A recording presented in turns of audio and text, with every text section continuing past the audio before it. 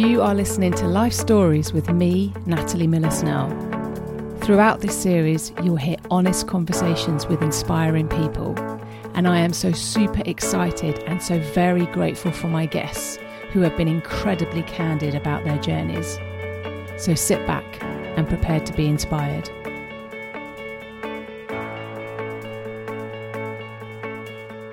Hello everyone! Joining me today is an award-winning author, a nationally recognised speaker and a savvy publishing strategist.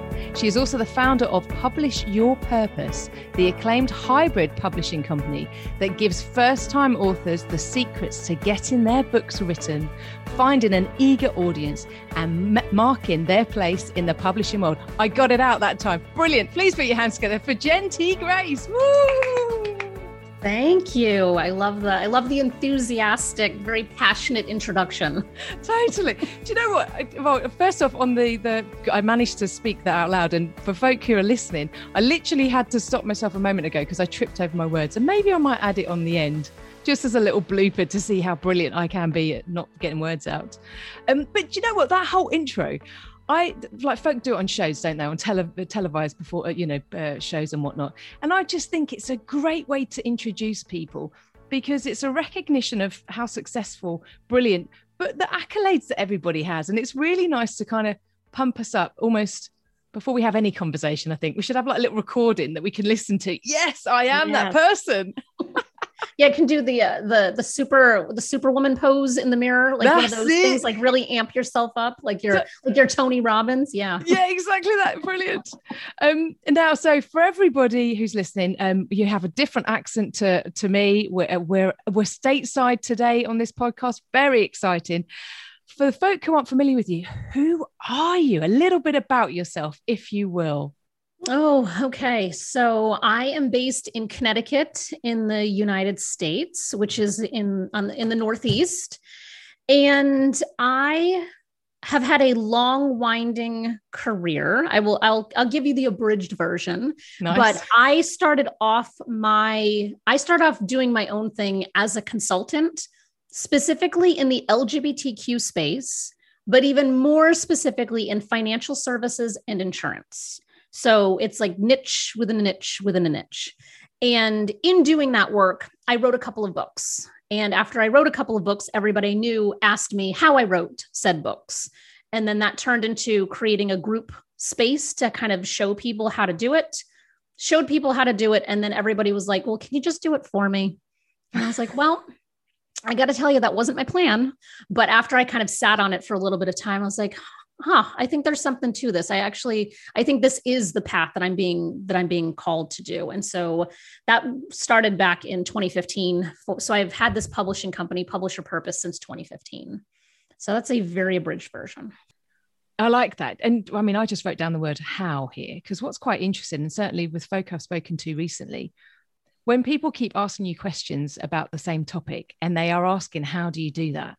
There's something that you can offer in a business capacity, isn't there? And there's actually an audience for you to help people, because lots of folk don't know where to start, or not even so much that, don't have the time to explore it because they've got, other commitments elsewhere and whatnot.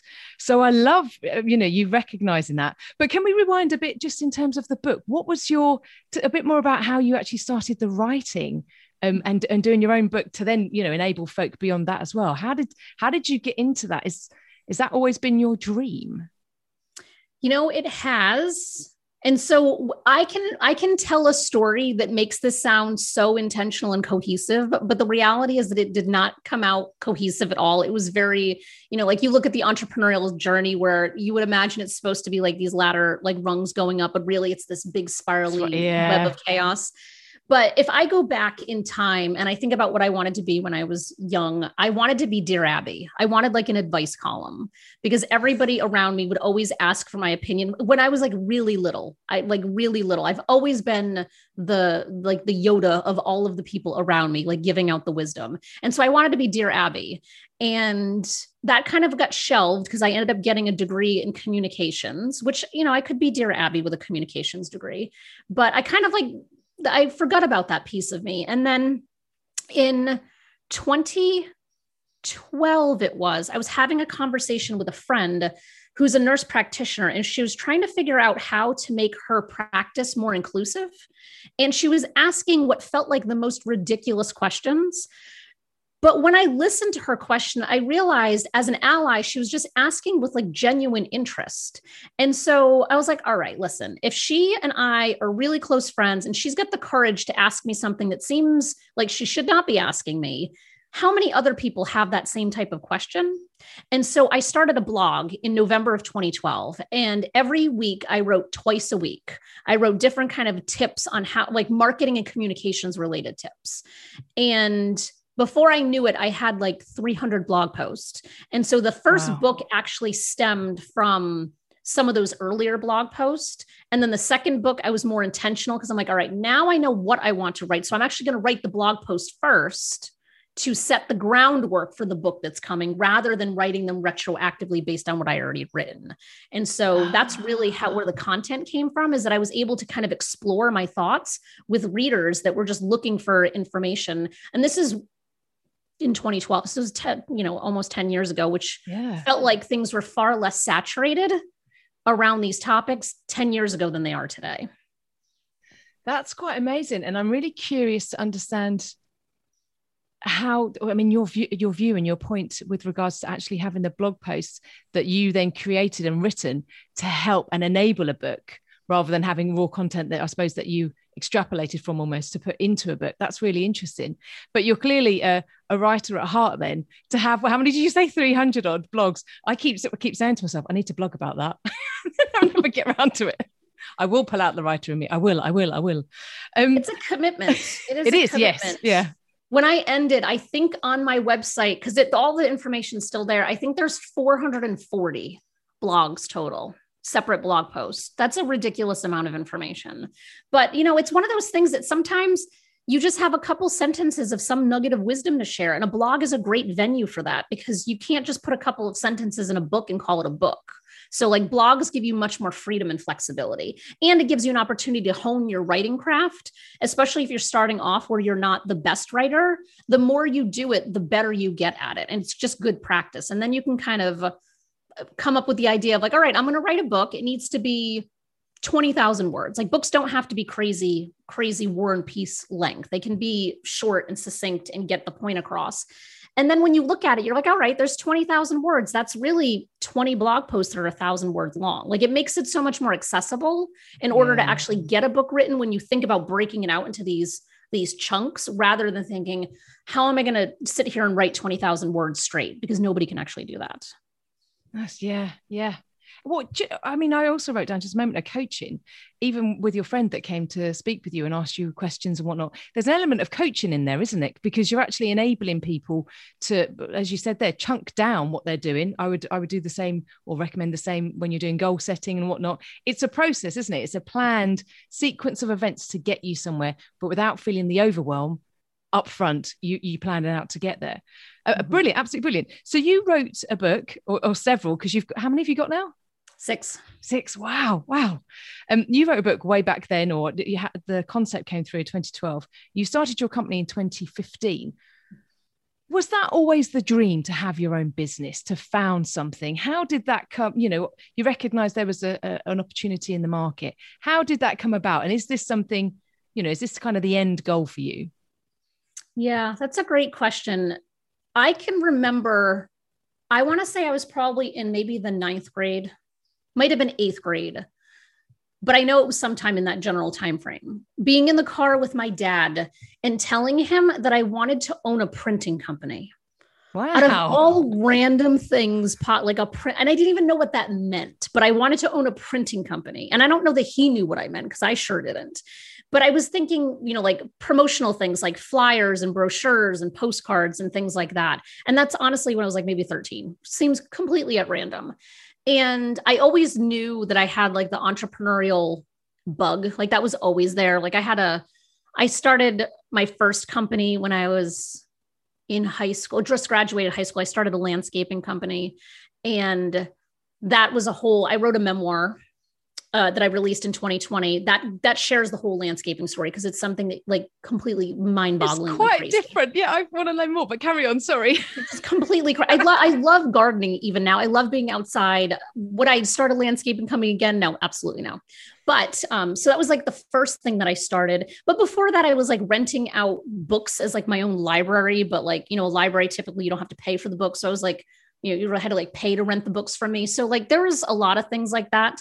And then, I was working for a job that was just really terrible to me on a personal level. And I was like, you know what, I'm just going to take the leap of faith and start this consulting. And then the consulting led to the publishing. And I, at this point, know that I am unemployable. Like nobody else could employ me. And I'm proud of that. I would rather that be the case. I love that. You get to the point, yeah, this is not going to happen. I need to get on and do it myself. That's brilliant. But it's such a great, I like the acronym as well, PYP, Publish Your Purpose. It's a great name. It's really catchy. But it says what it does on the tin, really, doesn't it? It's absolutely brilliant. Folk are talking a great deal more now about the importance of storytelling and how actually that enables individuals, particularly in minority groups, and I, specifically talking myself, LGBTQI plus, it just how important it is to have, representation and folk talking. From your viewpoint and having had a career now in both writing plus publishing and enabling individuals, how important is that storytelling process that you've seen in your work? I don't even know that there's a way to measure the level of importance because it's that important. And one of the reasons, so if I look at our company mission, so much of what we do is elevating and amplifying just underrepresented voices in whatever way in which we want to define underrepresentation. But typically that is people from the LGBTQ community, communities of color, people with disabilities, sometimes even just women on a broad level can be incredibly marginalized. And so to me, if we look at just the publishing industry as a whole, it has very much shifted and changed over the last 5 years, 10 years, 15 years. And it is filled with a lot of gatekeepers. It's very white, it's very male, it's very straight. And there are a bunch of gatekeepers that are preventing access from people's stories that really need to be told. And so I feel like it's myself and there's other publishers similar to us who are really trying to do everything we can to kind of bring those stories to the forefront, because without smaller independent publishers kind of bringing those stories out, not just think about the lack of impact that can be had, or that maybe it's that young queer person in some rural area in the world who just doesn't feel seen or heard or valued. And they just need to see someone successful and someone who's done it to give them that bit of hope that is like, all right, I hate to say it gets better because I feel like it's so cliche at this point, but it does, but you have to see people in order to kind of feel that. So I think that's where the stories are so incredibly important, because it's our jobs collectively, like you and me and those listening, to share our story. So that way somebody can kind of resonate with it and feel that there's a path forward for them in whatever way that path might look. Yeah, you've hit the nail on the head. And I'm noticing it more and more now, particularly as I find myself sharing my story more and more, but also on Clubhouse and the platforms like Clubhouse. I don't know if you're on it, the audio capacity of it, and actually the volume of storytelling that goes on in there to enable people to feel seen, heard, and valued. It's quite an incredible thing, because as soon as you hear a story that resonates with you, and it might only have a small connection or affiliation with what's gone on in your life, but it can really have a profound impact on how your journey then moves forward, or how you see yourself, or how you enable yourself to do something else. Yeah, even just thinking about the access to information that we have.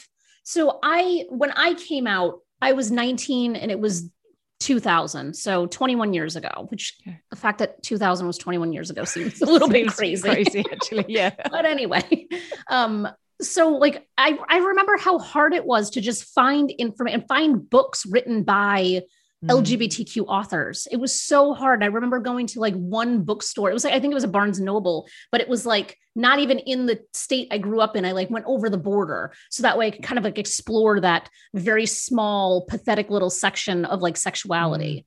And now, I can't even imagine coming out now where you have just every bit of information you could possibly need. It doesn't necessarily mean that the coming out process is any easier for people, but they have access to information that we didn't have before. And I think that that is a part of just this global shift in whether it's podcast or Clubhouse or blogs or books. Like we have just a bombardment of good information to help us feel seen and valued, and like we're not alone. And so I think that there's like this whole evolution that's just been happening. I think it's only going to keep getting stronger, but I think people are going to have to figure out how to tell their stories better in order to kind of keep above the amount of noise that people create. Yeah, totally.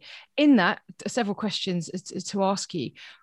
What's kind of the biggest hurdle that you've found within the publishing world, certainly since you started, but perhaps going forward as well, and the kind of hurdles that you've overcome to tell stories, to actually just do the job, I suppose, as well? This is not the hurdle. The biggest hurdle that I had in starting a publishing company after having a consulting company was that I did it on a complete leap of faith. Like I just knew that I had to start this publishing company, and the benefit of naivete would really helped because if I had looked at what it took from a time, capital, profitability, all of that standpoint to start a publishing company, I don't know that I would have. So I think that my just obliviousness of just being like, yeah, I can do this. I don't need to, like, it's fine. And then when I ran the numbers of how profitable things were on consulting versus publishing, I was like, okay, this is why not everyone starts a publishing company. Now I know. So that I would say was a hurdle, but it's a learning lesson. And I'm actually grateful for not really looking into what it would take and just kind of following my intuition and my gut and saying this was the right thing. But yeah, I think that's like the hurdle that I imagine. Cause I'm like, okay, this is definitely a steep learning curve because you can apply a lot of things that from one business to another. But when you get into an area where you are wildly like underprepared, but I also think that is actually, well, now it's been 6 years. So like that's that's the past, but I actually think it's one of our greatest strengths too, is by not being from a traditional publishing background, because the way that the traditional publishing space operates is very, very corporate and very large, and they're not nimble. It takes forever to make a decision. And when you don't have that past experience, you're like, why would we do it that way? That makes no sense, because we have no vested interest in doing it the way things are things are supposed to be done, quote unquote. Yeah, no, I can see that. I mean, it makes total sense. So what kind of stories and books do you publish at the moment? Is it a complete myriad of, is it fiction stories? Is it kind of narrated? What's the word I'm looking for? Biographies. There you go. My brain really, I need to have another coffee. I think that's what it is. Is it just everything? We focus on nonfiction and memoir specifically. So we don't do fiction, cookbooks, middle grade children's books, all of that stuff. Like we have partners that we send, anyone who comes to us and they need help with like a cookbook, like we have someone that we would send them to. So our focus is nonfiction and memoir, and it's all very story driven. So even the books that we do that are nonfiction, they're not how to do your taxes.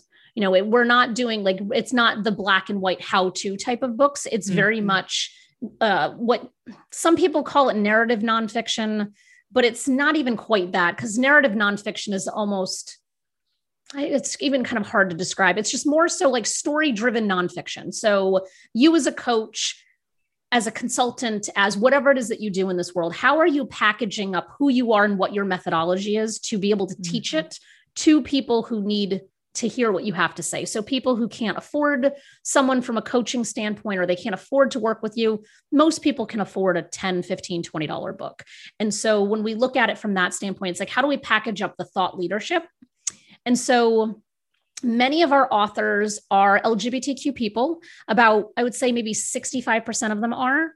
And about 75% are women, about 30% are from different communities of color. And we're always trying to continue to increase those numbers. So I jokingly say, and I probably shouldn't even say this on a podcast, but I'm going to say it anyway, that the straight, white, cisgender male is typically the author that is not our best market. But it's not to say that we have a number of authors who absolutely fall into that bucket, and they are incredible human beings. But we know that we have kind of like that underdog. Like we are really good at supporting that person who's coming from that underrepresented vantage point, or maybe that marginalized place. And so we're able to like really help them, not just with the telling of their story, but how do we think about their business behind the story and behind the book? And how do we like really be a catalyst for them to get them out and on stages more so they can be speaking their story, not just writing it, because then you can impact even more people. Yeah. So it's people who are all kind of like falling in some of those types of buckets. Oh, I like that a lot. And if you can, what's the most interesting story that you've published? Do you have a favorite at all? Or, I mean, I don't know if you're allowed to do that, or can you allowed to listen to me? You can do anything you want to, but whether or not you verbalize it is another thing. It's like asking me to pick my favorite child. Yeah, exactly.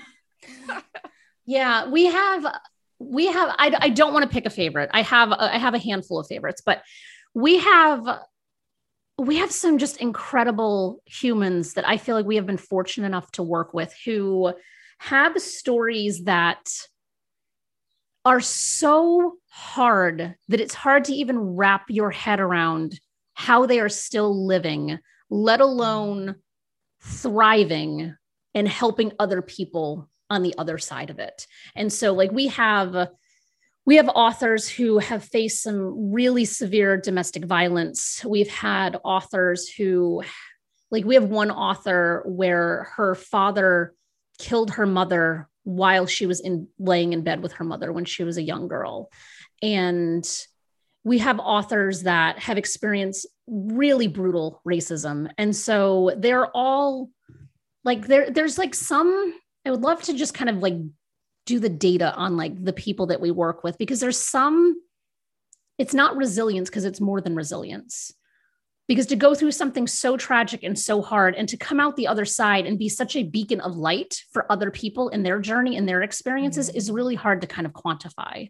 And we have a lot of authors that have some really deep traumatic story, but even on the other side, we have authors that don't really, like, I call it like big T trauma or little T trauma. So we have plenty that have like the big T trauma, but there's some others that, you know, have led a relatively privileged life, they would say in their own words, but that doesn't mean that their story is any less valid and that their story is any less inspiring or their story is any less deserving of being heard. And so it's a whole kind of spectrum of people, but you know, I have so many kind of favorites, but I can't verbalize them. Do you know what, actually? And I bring the question back. I mean, I love how you've articulated the response in that sense, because actually it really highlights and showcases the brilliance, the diversity, and the kind of real nature of the stories that you're publishing. Mm-hmm. And yes, I totally understand that. There's no way you can literally put them in any kind of order because everybody's unique. And that's the brilliance of the world. And, you know, we're all so beautifully unique in the way that we live and who we are and what we project. And to have each of those stories is quite magic, actually. And probably feel quite honored to have them as well. Yeah, it's a privilege. Honor is a great word to use. Like, and what's so incredible to me, I get chills even thinking about it, is that so often I and my team are the first people to receive that manuscript that someone has been pining over for whatever length of time. Mm. We've had people who've been working on a manuscript for 20 years. We have others who got, bit and they're like, all right, I got to do this now. But we're often the first people who see it. And so that is a very sacred space to be in when you think about it, because whatever our reaction to that work being handed to us has a huge, huge impact on that person forever. And I feel like it's an intense and it's a heavy place to be, but it's also beautiful to know that like we have this ability to kind of hold that space for them. And this doesn't matter. It doesn't matter if they're writing a really traumatic memoir or if they're packaging their thought leadership. It's still a very sacred space to hold for somebody. Yeah, that's beautiful. Yeah, I totally get that. Thank you for sharing. Absolutely amazing. It's kind of blowing my mind thinking about what that must feel like, but also then to be involved in that as well and to support somebody and actually then see the joy, satisfaction, and kind of all my life, getting that out for somebody must be quite magic. It's magical on launch day. On the day that a book launches, it is just pure magic because it's magic for us as the people who are behind the scenes helping get the book out there, but you can see the satisfaction and the relief finally in the author's face of this is done. Like, I finally did it, because publishing a book is not an easy process. And it's not that it can't be easy, but emotionally it's not easy, regardless of what you're writing about. It is a very labor intensive process. It's emotionally draining. And so to see their just utter like release of like, oh, this is finally done on launch day, it's so rewarding and so amazing. And then we feel equally similar. It doesn't matter how many books we're working on. Like, our authors are like, they're very much like family to us. And like, we have such a vested interest in their success. So when they're launching, like, we're just as excited as they are. And also as well, when folk put their heart and soul into something and release it, I mean, I have an enormous amount of admiration in the sense that you're putting yourself out there, aren't you? For somebody to then read and respond and, critique, if you like, it's a very admirable process, actually. Yeah, it can be intense. It can be really intense. We actually have office hours for just the authors that work with us. So whether they worked with us 5 years ago or they're working with us now, like, they have access to come into a small group twice a month, ask me questions or whatever it is. And there are times in those office hour settings where I am talking people off the ledge because someone left a review or someone said a comment or someone had something hurtful to say about something that they wrote in their book. And I have to kind of help them understand that has nothing to do with them and everything to do with the person who said that, whatever that thing was to them. And it's a really, because you have put once you get that first piece of feedback that's not perfect, it sends you into a whole spiral. And I've been there myself as an author. So I fully get it, but it's just having the right team around you. So that way, when you have that low moment, you have you have like a lifeline to reach out to. Yeah. And on that, for anyone listening as well, reviews are so important, I think, for anybody, writers, publishers. Feedback is a really important thing. And that's not to sugarcoat. If you have a feeling or a thought or a process or how something's made you feel, it's definitely worth articulating it. But there are ways to articulate it. And I've seen reviews before that should never have been written because they're just not beneficial in any way, shape or form. So it's really important the language that we use when we do feedback, actually how we go about doing that, I think is really important. And I tell authors, I'm like, have somebody else go to Amazon and look at the reviews first. You go there and do it. Like, I will look at it and then I will let you know what you need to look at. Because if you do see it, because it just sends you into a spiral that's not helpful. And honestly, like, it really doesn't have anything to do with the book usually, unless it's like this book was poorly written, has typos everywhere, this, that, and the other. Fine. Then you can, which books that we would not be the case in working with us. But that's a fair thing to be upset about. But when you're like really criticizing someone's character and their story and their life experiences, that has nothing to do with the actual author. Totally agree. This is brilliant. And it's really an eye-opener for me in terms of that, that process as well. But also, I mean, I always consider fiction when writing, weirdly, but actually there's so much in writing memoirs, writing stories, enabling people, your own learned experience, but potentially with coaching as well, how you can then put that into something that would really benefit somebody is really quite amazing. Yeah. Food for thought. Possible, we'll talk. Right. Okay. So what's next for you? How does the journey continue for you? What's going on? What a good question. We have been a publisher for 6 years. And we have helped people along the publishing process for 6 years. And right at the beginning of COVID, I would say, we started writing programs. And so that's where there's two things that, like, we are known for our publishing, and whether we're coaching you through the process, we're doing it for you, doesn't matter. Like, that is what we are a publisher. However, we have expanded to offering people support on the writing side of things, just because it's hard to be siloed and kind of work on a manuscript by yourself without any external input or feedback. And so we started writing programs in the beginning of COVID, which have been going fantastic. And then we will be offering some kind of marketing related programs too, because that's something we help our authors with quite a bit, but we haven't formalized it in any way. So that's something that we're currently working on too. So, there's a lot of expansion that is in the is brewing currently. I like that. But that's it's almost like more of a cohesive offer that you can give as well. Or you could perhaps cherry pick what you need. No, I'm good with the writing. I can do that and help me with publishing. Or actually, what I would call in my old business, a turnkey solution, you literally from you start and then you hand over the keys at the end kind of thing. You know, a full package. Brilliant. Absolutely brilliant. I love this. Right. Well, let's a couple of fun questions for you. Okay. What is your most used emoji? My most used emoji. Do you use emojis? I sure do. Let me pull up. What's on the top? Yeah. Let's find out. I'm almost afraid to know what it is. Let's see. My most used is the crying face and the yellow heart. And then the person who has their arms up, like, I don't know. Those are the top three.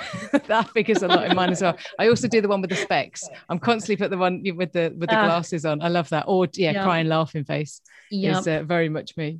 Yeah, surprisingly, there's no, like the middle finger doesn't even show up on here, which I know was as top for a lot of people. I have to say, yeah. Yeah, I've had that one before. Yeah, that's the top one. I don't want to say who I send it to as well. That's on repeat. Very good. Okay, so something interesting about you that not many people know.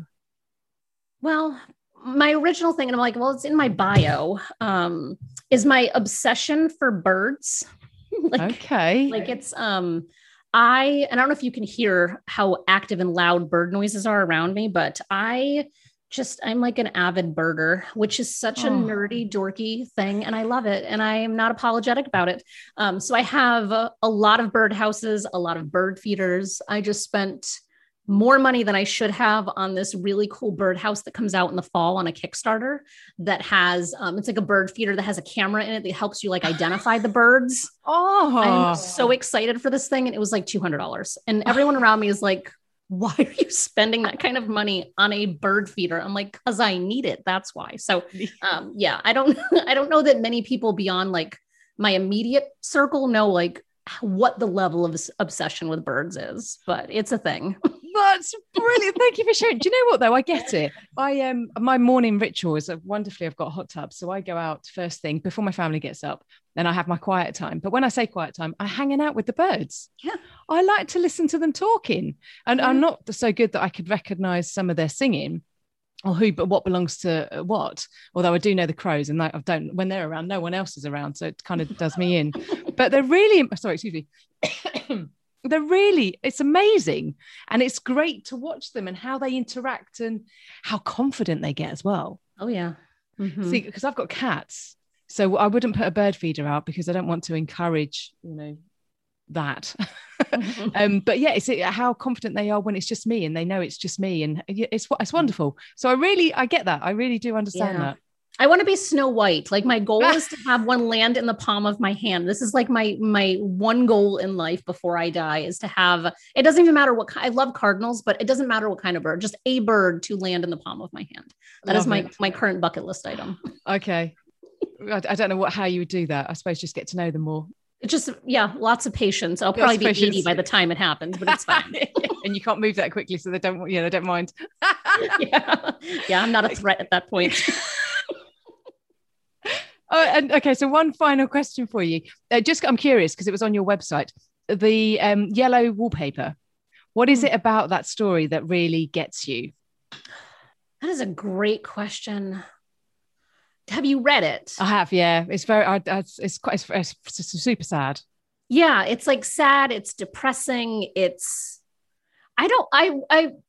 feel like I should look into this more just for my own mental health of like, what was it about that story that has stuck with me since I was like in my teens?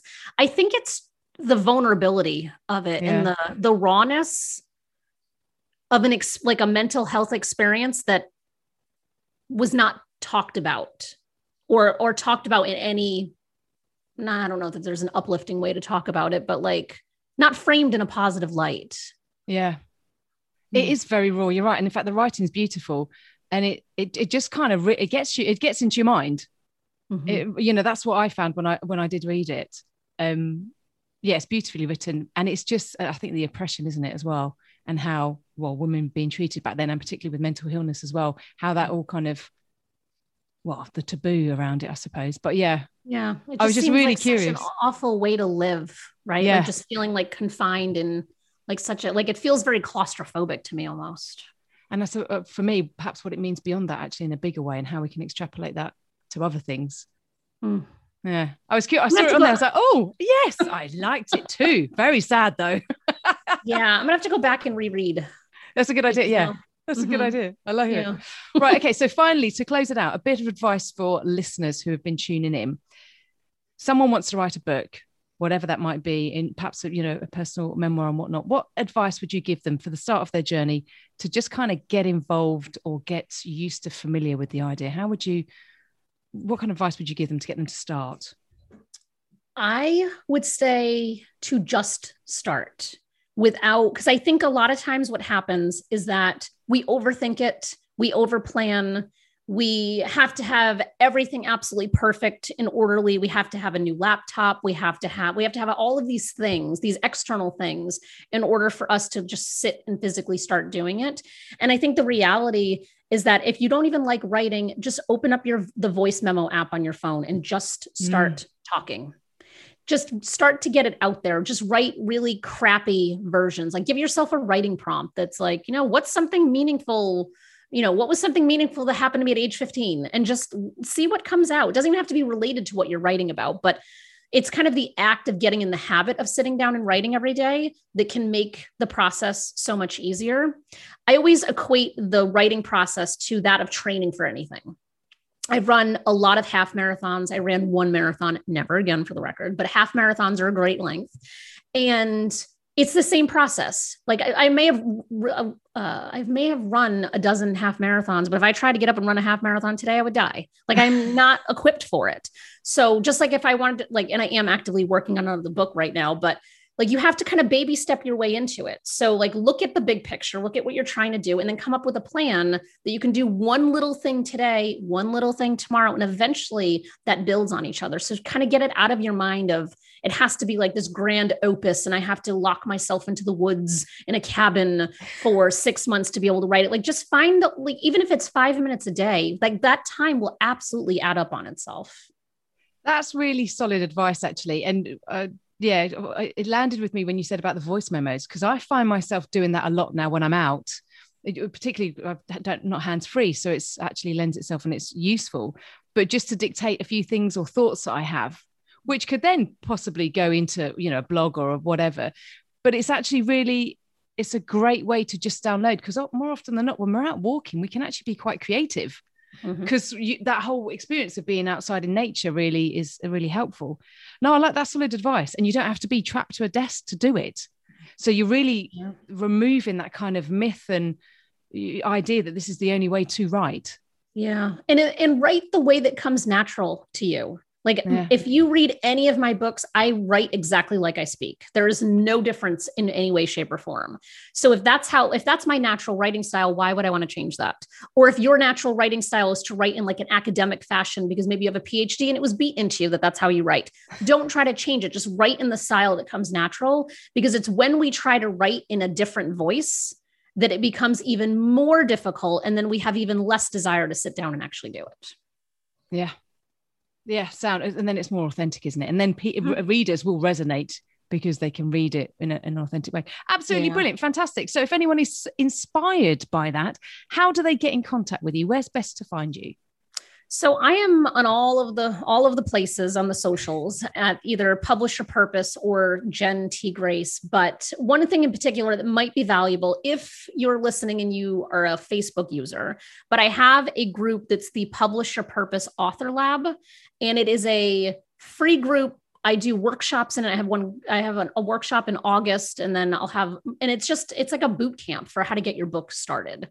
So I encourage people to check that out. And publisherpurpose.com is where all of the things are housed. I encourage you not to pay close attention to how the website currently looks, because it is in the middle of a rebrand. So just an FYI. Just the content. Don't look at the overall. Just don't judge, please. But do you know what, though? Here's the thing. None of us are perfect. We've always got something changing, transforming here, doing this, that, and the other. And that's what keeps it real and makes it really brilliant, because there's always something that we want to do or change or develop or improve. So no, bless you for being candid and open and honest there. I like that a lot. I like it a lot. Thank you so much for joining me. This has been amazing. Yeah, I so appreciate it. Thanks for having me. Absolutely fantastic. And thank you everyone for listening. Take care, look after yourself, keep well.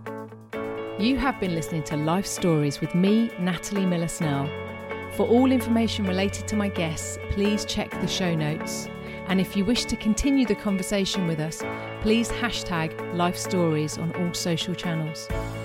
If you enjoyed this show, please pop over to seizetheday.simplecast.com, where you'll find my other shows. If you're interested to know any more about coaching, please visit me at nmscoaching.co.uk, where you'll also find details of the latest workshops I am running. Thank you so much for listening.